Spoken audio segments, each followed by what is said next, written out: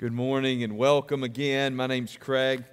I'm the senior pastor here, and it is our privilege to have you on this first Sunday after Easter. If you have your Bibles, you're going to be in the book of Acts chapter 5. Acts chapter 5. If you're a guest with us this morning, thank you for being with us. We really do appreciate it. I do want to let you know there's a Next Steps class this afternoon. If you are visiting with us for the first time or the second time or the 30th time, and you're interested to know what it would look like to be a member here, or if you just want to know more information, there's no commitment on the back end, but I will have a class this afternoon. We'll meet right in here, right through that door right there is a big room where we will meet at 4 o'clock. I'll find you here in the sanctuary if this is where you show up, and I'll meet with you and we'll lead that. It'll take about an hour, so I would love to have you with me this afternoon for that class. As you're turning, let me mention 2 mission opportunities for you. Now, I need you to pay attention. Usually when we mention things, we try to mention them way out in advance, and you got lots of time to think about it. You don't have time to think about these 2 things, okay? We need you to hear it, make a decision to move forward, all right? So one of those is an ESL mission opportunity to minister to Ukrainian refugees. That ministry takes place through Zoom or other online platform. If you are interested in that, please see Miss Erin Taylor. If you don't know who she is, just ask me and I will point you in that direction, or call the church office and we will get you in touch with her, okay? If you ask one of the church, one of the pastors or somebody else, we can point you in the direction of Erin, but if you'll just reach out to the church office, we can get you in touch with her, okay? But she is heading that up. There's a great need as these refugees are leaving their homeland for them to be connected, and there's an opportunity for us to connect, teaching them. ESL means English as second language, so we can teach them English and share the gospel with them. So great opportunities there. If you're interested, please let us know. The second thing, and you've seen the bullet or the flyers about this already this morning, but the family mission trip is going to Cleveland, Tennessee. This is a shift from what had initially been planned. There were some logistic issues that got in the way, and as a result, this shift had to take place. Mr. Mike Barwick is working diligently to get this together. If you are interested in going, we need especially some trained volunteers, some skilled volunteers, not trained, but skilled and willing. How about that? Some folks that can help lead some vacation Bible school type stuff, as well as some light construction. There is an interest meeting for that next Sunday after service. The trip is the week after Father's Day in June. So again, it's like 2 months from now. So there's not a whole lot of time. There's information about it in the flyers. So just pay attention to those things, 2 important mission opportunities, and Next Steps class this afternoon. All right. Hopefully by now you've had time to turn to Acts chapter 5. I should have turned there when I told you to, shouldn't I? Please stand with me in honor of God's word, and I'm going to read 11 verses to you. But a man named Ananias with his wife Sapphira sold a piece of property, and with his wife's knowledge, he kept back for himself some of the proceeds and brought only a part of it and laid it at the apostles' feet. But Peter said, Ananias, why has Satan filled your heart to lie to the Holy Spirit and to keep back for yourself part of the proceeds of the land while it remained unsold? Did it not remain your own? And after it was sold, was it not at your disposal? Why is it that you have contrived this deed in your heart? You have not lied to man, but to God. When Ananias heard these words, he fell down and breathed his last. And great fear came upon all who heard of it. The young men rose and wrapped him up and carried him out and buried him. After an interval of about 3 hours, his wife came in, not knowing what had happened. And Peter said to her, tell me whether you sold the land for so much. And she said, yes, for so much. But Peter said to her, how is it that you have agreed together to test the Spirit of the Lord? Behold, the feet of those who have buried your husband are at the door, and they will carry you out. Immediately she fell down at his feet and breathed her last. When the young men came in, they found her dead. And they carried her out and buried her beside her husband. And great fear came upon the whole church and upon all who heard of these things. Let's pray together. Father in heaven, I pray that you would give us an understanding of a difficult passage. Help us, Lord, to appreciate the seriousness of our sin, the graciousness of our Savior. In Jesus' name, amen. Please be seated. Next month, I will celebrate 15 years as the pastor here. At some point, I've already been reflecting a bit, but at some point, I'll engage in a longer and more systematic reflection. I'll carve out time to think through all that's happened since we've been here and all that God's allowed me to be a part of. But until that time, here's one reflection I'm confident of. In 15 years as your pastor, I have never preached this passage of Scripture. Why? Honestly, because nobody wants to preach this passage of Scripture. No one has this as their life verses. Nobody got up this morning for their random devotion and said, I think that devotionally I will enjoy the story of Ananias and Sapphira. See, folks, we preach through whole books of the Bible here and through long passages of Scripture. And this morning, you see, one of the big reasons we do that is because if we did not do that systematically, I can assure you there would be nothing that would bring me to this passage of Scripture. And yet, here we are. I texted some preacher friends of mine this morning. I said, I'm preaching Ananias and Sapphira. Can anybody top that today? Crickets, that's all I got. See, this is a difficult passage of Scripture.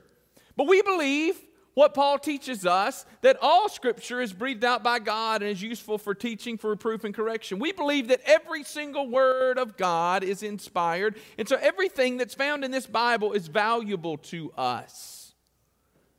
And so this morning, I want you to know that even though this is one of the more difficult passages in the New Testament, it is a passage that matters for all of us today. It's a passage that has import, or is important, I should say, for each and every one of us. This morning, what can we learn from Ananias and Sapphira? The first thing we see this morning is that a lot of people attend church. A lot of people attend church. In the parable of the wheat and the tares, Jesus shows us that the church contains the good seed and the weeds. That there are going to be times when, regardless of whatever effort we put in, that there are going to be the weeds that grow up within the church body. Why are these people here? There are people here every week who do not love Jesus. There are people here who are active not only in our church but in other churches who don't love Jesus, or maybe don't even love the people around them. Why are they active in the church? I don't know all the time. Perhaps they're there for social status, maybe for business connections, maybe because they're just lonely. Truthfully, see, some of y'all are already looking up here going, really, we're preaching this passage? Just hold on, it's going to get worse before it gets better. You know, there were people, and there have always been people who were involved in churches just because they were power hungry. They believed that if they got involved in a church, then they could have some authority finally, and people would listen to what they told them to do. There are lots of reasons why unbelievers might attend church faithfully. Now, in many ways, hear me say this, I want people here. I want unbelievers here. If you're here today and you don't know Jesus Christ, we are so thankful you're here today, because we believe that the gospel of Jesus Christ is powerful to save all. We believe that. I believe that with every fiber of my being. But there's a couple of lessons for us to think through in this idea that a lot of people attend church. The first is this: do not judge Jesus by the behavior of a few church members. Do not judge Jesus by the behavior of a few church members. I read a quote this morning, and I wish it was mine. You know, you ever read those and you go, boy, I wish I'd thought about that. And it was from an older pastor. It's been reprinted somewhere else today, but from an older pastor who was talking through those who have walked away from the faith and how they tend to get so much fanfare. But he said this. He said, if we have a cruise liner sailing through the seas, there may be thousands of people on that ship who are doing everything they're supposed to be doing and having a good time, but the only person who gets any attention is the guy that jumps overboard. And keep in mind, when he jumped overboard, he had absolutely zero impact on anybody around him. When he jumped overboard, the ship was not able to stop. Folks, there are lots of people in the church, but if we're not careful, we and others will allow ourselves to judge a church based on those that jump overboard. You understand? Based on those who are making the wrong decisions. There may be 500 people doing the right thing, and you met the one knucklehead, and you go, I don't want anything to do with that place, because if so-and-so's there, it must be a terrible place. Folks, don't judge a church by the behavior of a few church members. Imagine if we assumed that Ananias and Sapphira were the picture of what early Christianity was all about. Imagine if you sat around and said, well, obviously the church was full of nothing but crooks and liars and cheats. Folks, we know that's not true. We know that's not true because we've got the evidence of God's Word that teaches us about this early community that changed the world. Folks, be careful that you don't allow the worst part of any church gathering to dictate the way that you would judge that body of believers. Because there are lots of people in a church, and some of them don't know Jesus. The second thing I want you to see in this idea that a lot of people attend church is this: a follower of Christ is more than a faithful church attendee. A follower of Christ is more than a faithful church attendee. Now listen, did you hear my voice go up? Like I'm cracking. Maybe at midlife crisis, I get like a second puberty. And you do, at puberty, you have hair. At midlife, the hair falls out. No? Too soon? Too far? Let's move on. I had a lot of coffee this morning. I talk a lot about church attendance. And hear me say, I am convinced that there is maybe nothing more important for the Christian life than to be regularly engaged with a church body. Regularly. And the reason is this: the New Testament knows nothing of Christians who are not committed to a church. You might not like that statement, but you can't argue my statement from the Scriptures. Repeatedly, we see over and over and over again, and not only in the first century, throughout the history of the church, those who belonged to Jesus belonged to local churches. And remember, Jesus said, you are Peter, and on this rock I will build my church. We talked about this just last Sunday. Folks, there is nothing more important to our public witness than that we be committed to the bride of Christ, the local church. So hear me say, I believe that church attendance is so incredibly important for those people that belong to Jesus. But watch, if you believe that your attendance at the church is all that is required of you, you have sorely missed the boat. Checking a box doesn't make you a follower of Jesus. And writing a check doesn't make you a follower of Jesus. The fact that you have warmed a pew for 30 years in any place does not necessarily mean that you belong to Christ. Ananias and Sapphira were faithful to show up. They were faithful to give. But their hearts were faithfully committed to their own way. And as a result, they did not experience Christ. Folks, one of the dangers of a society like ours where church attendance is still relatively acceptable. In some corners, it's even encouraged and celebrated. One of the dangers is that we can get so comfortable showing up at church to get a pat on the back that we forget that the church is not about the place, is not the place you come. The church is the body that you belong to through heart change.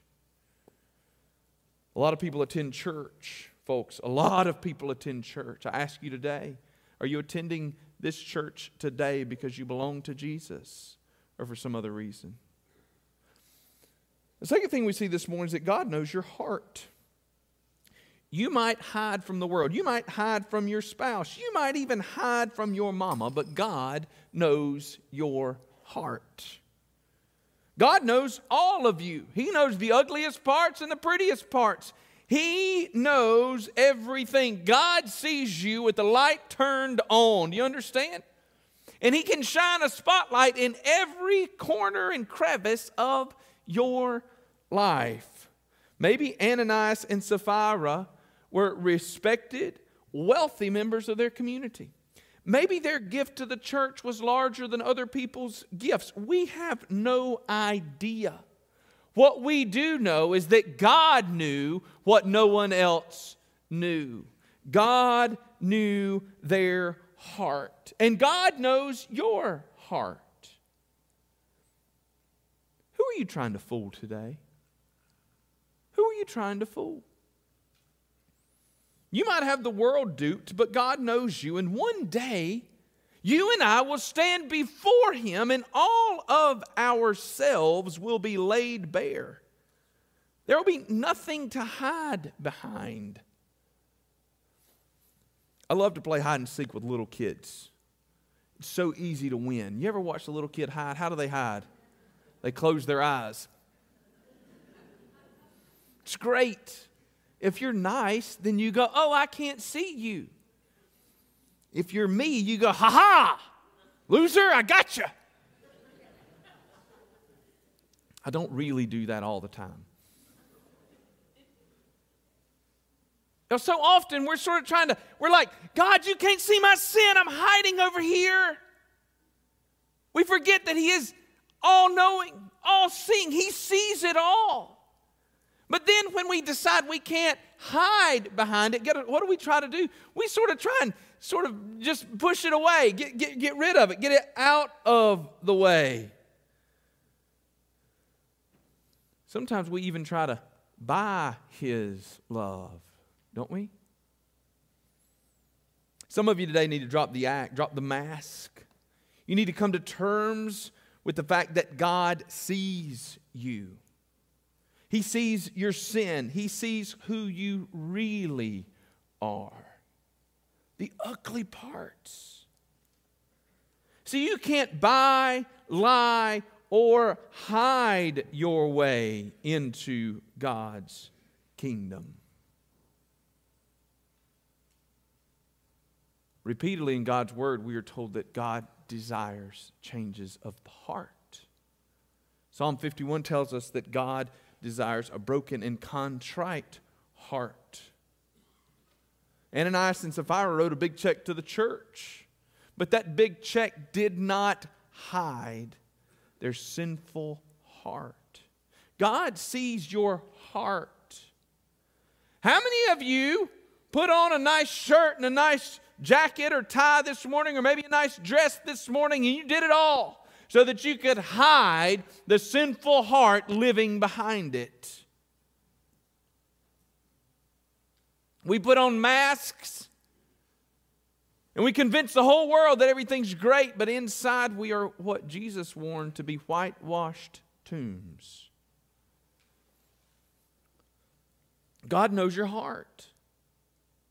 Some of you need to hear this morning. God knows your heart. And today needs to be the day that you give Him your heart.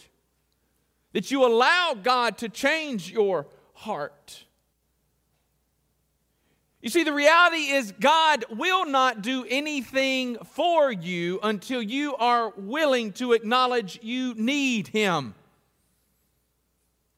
Until you're willing to acknowledge that sinful, ugly, broken, hurt heart of yours. And then God will heal it. God knows your heart. But listen, can I tell some of you, there's some of you that need to hear this in a little different way. God knows your heart. Ananias and Sapphira brought a large gift to the church, but that gift could not buy God's favor. You might not have the gifts of Ananias and Sapphira. You may only have the widow's mite, but the Lord knows your heart. You see, God is not concerned with how much we bring to the table. God's concerned with whether or not we allow Him to transform and change us. Some of you need to be encouraged today. God knows your heart. You say, Craig, I don't have much I can give. Okay, that's fine. God knows your heart. And Jesus died for you, not so that you might give him something in return. He died because he loves you right where you are. The story of Ananias and Sapphira is one of a husband and a wife who believed that they could lie their way into acceptance within the church body. It's a story of people who thought that they could keep back a little for themselves and they could still get patted on the back. It's a story of Ananias and Sapphira who looked at the culture of the church around them and said, we want to be celebrated just like everybody else, but we don't want to do what everybody else has done. It's a story of people that had a cold and dark and selfish heart. Understand, Ananias and Sapphira did not experience God's judgment because they didn't give enough money. Ananias and Sapphira experienced God's judgment because they lied about what they were doing. What Ananias and Sapphira were saying was that they had sold a piece of property like everybody else and had brought the money and given it to the church. But what had actually happened is that Ananias and Sapphira had sold a piece of property, pocketed part of it, and then said, look at us. Somebody noticed me, pat me on the back. I've done good things. And God sees straight through that. God even sees through the false humility. Imagine, we don't know the whole story, but it's possible that Ananias and Sapphira kind of did it like this. Oh, no, don't celebrate us. It's just our duty to give to the Lord that which he's blessed us with. And there was somebody that was like, oh, look at Ananias and Sapphira. They're so amazing. And God's like, no, liar. Yesterday, y'all ever have those days at home that are not like the most perfect days? Like less than perfect days, right? We had one of those less than perfect days at home yesterday. Half of it was probably my fault if you ask my children, okay? So I gave them this great gift. I left for about an hour yesterday and had to do something else. It's beautiful for everybody. But last night, we finished the night pretty well. We had dinner out on the back deck. We had the fire pit going, we cooked, and the kids were making s'mores. They even loved me enough to fix me my own special graham cracker with chocolate and without the nasty marshmallow. They did it. And then they brought it to me. Oh, Father, here is your dessert. Y'all should have been there. It was amazing. A lot of sarcasm from them. But I took a picture because I was just sitting, rocking in my little chair. The kids are having fun. And I take a picture of one of the kids, and they're smiling, and it's dark, and there's fire pit, and there's s'mores, and it was just like the marshmallows squeezing out and the chocolate's running down. And Angela was sitting beside me. But I didn't talk to her because that's not what we do anymore. I sent her a text message.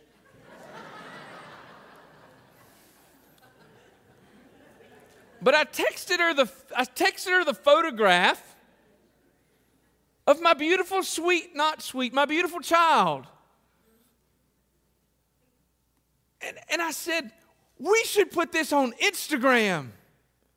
And we could say the perfect ending to the perfect day. And nobody would be any the wiser. Right? People would go, wow, look at those Thompsons. They've got it all together. And they had a perfect day. And they've got the perfect family. And they're so pretty. And there's a fire. And there's s'mores. And what a great dad. And nobody would have known that it was less than perfect. Nobody would have known that I was banished from the house by my entire family. It was like this. Hey, guys, I'm going to go do this. Does anybody want to go? And they were like,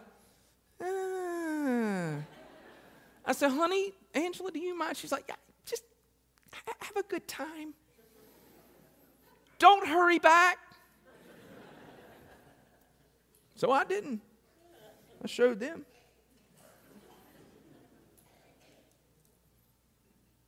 Man, that beautiful picture would have been a perfect foil, a perfect mask over what was a less than perfect day.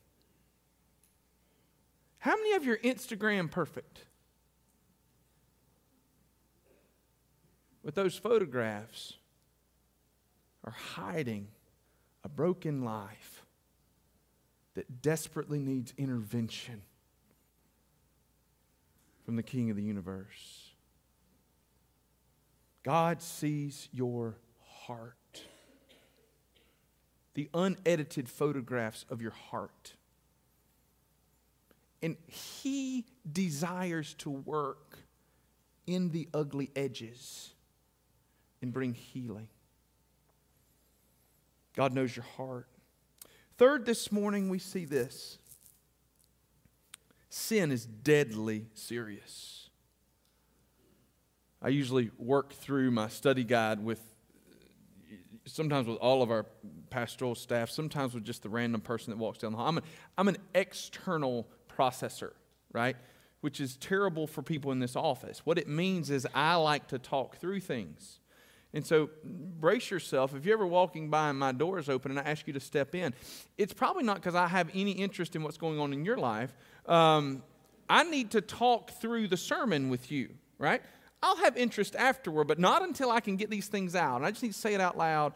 And so this week Adam drew the short straw to walk into my office and hear me walk through this outline. And he said, "Whew, that's kind of rough."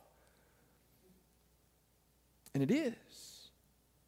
Sin is deadly serious. On January 13th, 1882, 10 people were killed in New York when the Atlantic Express train was hit from behind by a train from Tarrytown. The Atlantic Express was stopped on the tracks in a blind curve. Rumors and reports from the time of the incident suggest the Atlantic Express was, and I quote, a boozy, raucous ride where passengers drank themselves silly. It was reported at the time that the train may have been stopped because a drunk passenger thought it would be funny to pull the emergency brake. Just a joke, no big deal, right? But the consequence of this joke were the loss of multiple lives and the destruction of hundreds of thousands of dollars worth of equipment. Sin is serious. We're often desensitized to the seriousness of sin. Sometimes because it becomes so convenient in our own lives. Sometimes we're desensitized to sin because we live in a culture where sin has become regarded as righteousness, and righteousness has become sin. We live in a culture that is well described by Romans chapter 1. Where within our culture, sin is celebrated and godliness is deplorable. It becomes easy for us to overlook sin. Listen to this. Sin is an offense against God that separates us from God. We must never, ever forget that. Sin is an offense against God. The story of Ananias and Sapphira is not fun, but it is important. It is important in part because this account teaches us that God takes sin seriously. Seriously. All sin. Remember, what was Ananias and Sapphira's sin? Who did they murder? No one. Ananias and Sapphira lied to the church, and God struck them dead. We should take sin seriously. But watch. Whose sin? Whose sin? Do you know whose sin you like to take seriously? Everybody else. Oh, I love to find people that have different sin than me. Don't you? Look at those sinners. Look at that life they live. Look at what they did. And then we like to get really fundamentalist and turn it within, right? And we step up on our platform and we scream, "You evil, rotten sinners are going to hell." And then we scream and we yell and we go, "We need to get those people right." And God is saying, "Look in the mirror because I'm concerned with your heart." You see, the sin you need to be most concerned with is not your neighbor. It is the person that looks at you in the mirror every single morning.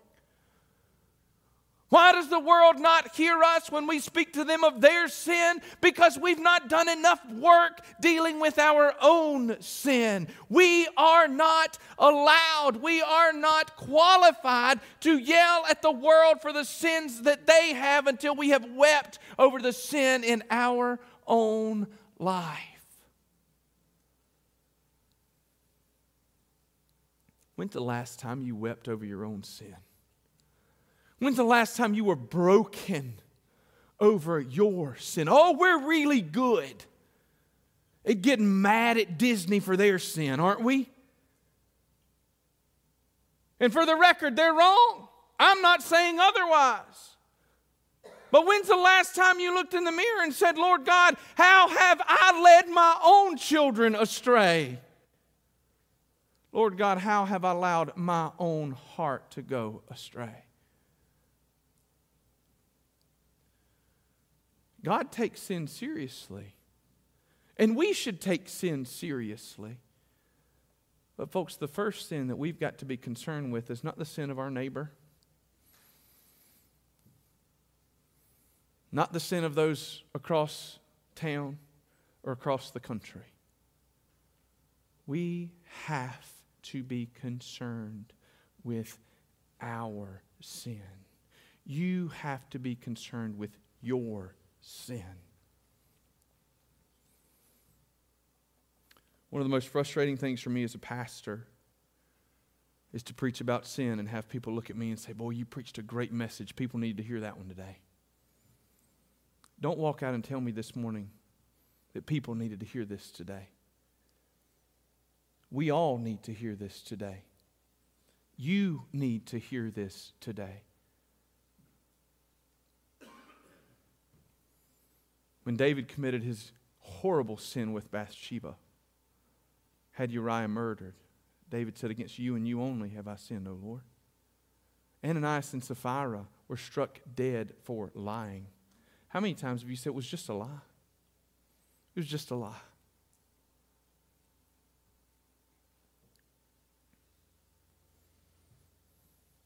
You see, there's something in us, probably pride, that's eager to take the sins of others very seriously and hesitant to take seriously our own sin.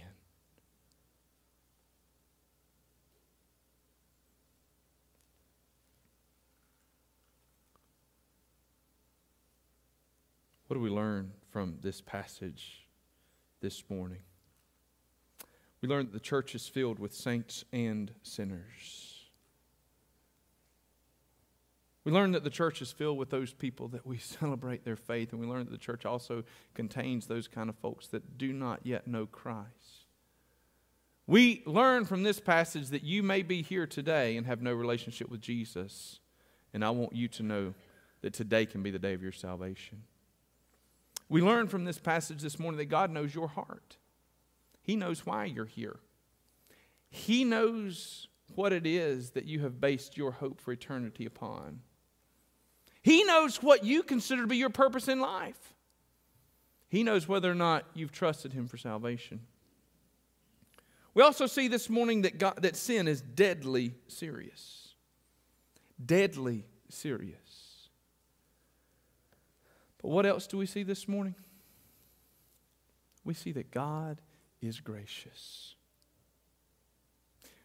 Since you were children, you were taught most likely to pray, God is great, God is good. Let us thank Him for our food. God is great and good and gracious. What does that mean?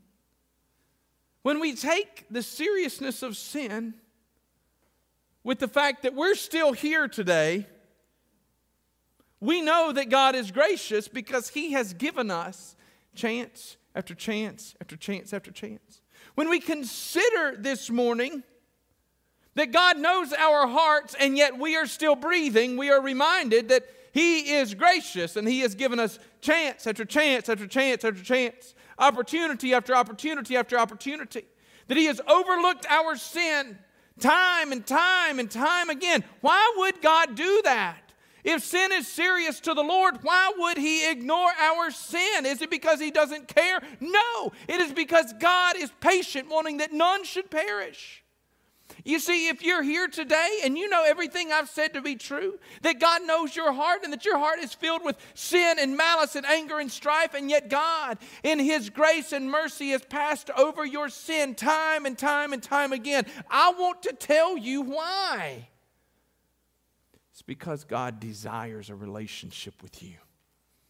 It's because God wants to save you from your pain, your hurt, your shame, and your sin. But folks, I'm going to tell you this, and I want you to listen. Until we're willing to be serious about what sin is, we're going to be real hard-pressed to find opportunities for God to save us. Too many of you have listened to this morning. You've made all sorts of excuses about the sin in your life. You've explained it away about what your mama did or your daddy did or your kid did. You've explained it away with just the way I was born. And I'm here to tell you that when God says it's sin, it's sin. And until you're willing to look in the mirror and say, I am a sinner in need of a Savior, you're going to be hard-pressed to find the Savior you need. Oh, we live in a therapeutic culture that creates excuses for everything that we do. And I hear it over and over and over again. And folks, I'm not trying to be unkind, but some of you need to hear some really hard truths. Your children who are living in sin are not being influenced by the bad people around them. They're being influenced by their sinful heart. And parents, until you're willing to accept the fact that your children are sinners in need of a Savior, they won't get saved. I didn't get a lot of amens out of that, but it's true. They are the bad influence.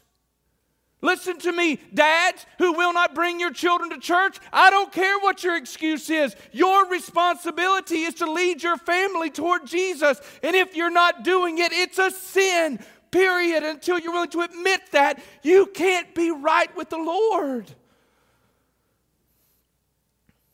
Oh, we've got excuses, don't we? I've got them too.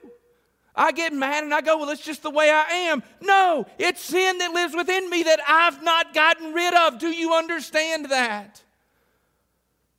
God desires to change your heart. He has been gracious and passed over your sin, but not so that you can continue to live with your excuses. This is why. Because Isaiah 53 teaches us He was despised and rejected by men, a man of sorrows and acquainted with grief. And as one from whom men hide their faces, He was despised and we esteemed Him not. Surely He has borne our griefs and carried our sorrows, yet we esteemed Him stricken, smitten by God and afflicted. But He was pierced for our transgressions. He was crushed for our iniquities. Upon Him was the chastisement that brought us peace, and with His wounds we are healed. All we, like sheep, have gone astray. We have turned, every one of us, to our own way, and the Lord has laid upon Him the iniquity of us all. What do we need to hear about Ananias and Sapphira? They died in their sin, but you need not, because Jesus took your death.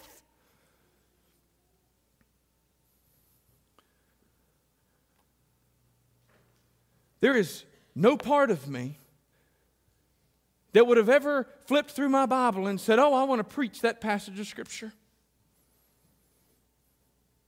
But there is every part of me that is convinced that God desires for us to hear it.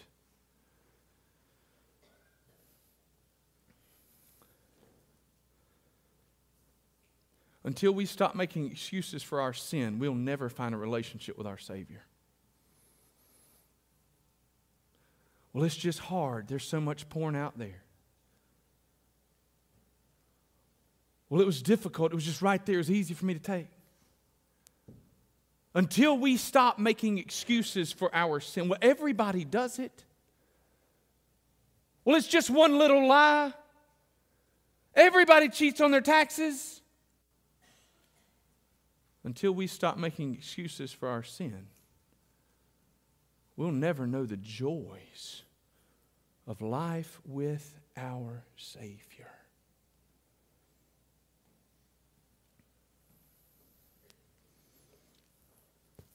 I wrote this in my notes this morning. I want to make sure y'all hear it. I probably should have made a slide so that y'all have it. God doesn't desire more from you. God desires more for you. What is the more? The life that you were created to live. Some of you bought the lie. The lie that your sin would give you the life you wanted. Ananias and Sapphira bought the same lie, and it cost them everything. This morning, would you run from the lie and run to Jesus? This morning, if you don't know Lord, today can be the day. Perhaps today you look around and you say, you know what, I am that excuse maker. And today I'm going to have the courage to stand up and say it. I have lied to myself and everybody else. I've made all the excuses in the world, but the reality is I've lived the life that I've lived, not because somebody told me to, or I've done it because I wanted to. You see, if we're all honest about it, most of the time we live in our sin, not out of ignorance. We find all sorts of excuses, but we do it because it's what we want to do. We all tend to do what we want to do. And then we find justifications for the things that we want to do. You justify the things you buy. You justify the places you spend your time, the people you spend your time with. You know what I find is true about justifications? We tend to treat Jesus like a condiment. I was talking with some guys the other day, and we're going to shut it down right here. But listen, talking to some guys the other day about hot peppers. And some of y'all like to buy like this hot pepper sauce, and you put like 3 drops of it on, a big bowl of rice. And you go, man, I love hot peppers. And you put 3 drops of it on a bowl of rice. Can I tell you something? You don't like hot pepper. You understand? You like rice. You like the idea of telling people you ate a ghost pepper. You didn't. You ate 3 drops on a bowl of rice. It was a condiment. It was ketchup. Now I've seen some of y'all eat French fries, and I think you like ketchup and you don't like French fries. But when you put 3 drops of hot sauce in a whole bowl of soup, you didn't like hot sauce. You liked the soup and the idea of the hot sauce. Oh, we find great ways to justify everything that we do. Well, there was a devotion while we were there, so it's all good. No. Jesus is not a condiment. We don't get to sprinkle a little bit of Jesus on something as an excuse for everything that we want to do. He's the main course, y'all. He requires all of our life. Come to me all who are weary and heavy laden, and I will give you rest. Some of you aren't resting because you refuse to tell Jesus that you're tired, that you're weary. You're still trying to do it all on your own. And I'm here to tell you today, Jesus wants more for you. Ananias and Sapphira experienced God's judgment. You need not experience His judgment. Jesus died for you. As we sing this morning, will you come? Pray with me. Father in heaven, I thank you for loving us in a difficult passage of Scripture. I pray, Lord God, that we would learn from it and be changed in Christ's name. Amen.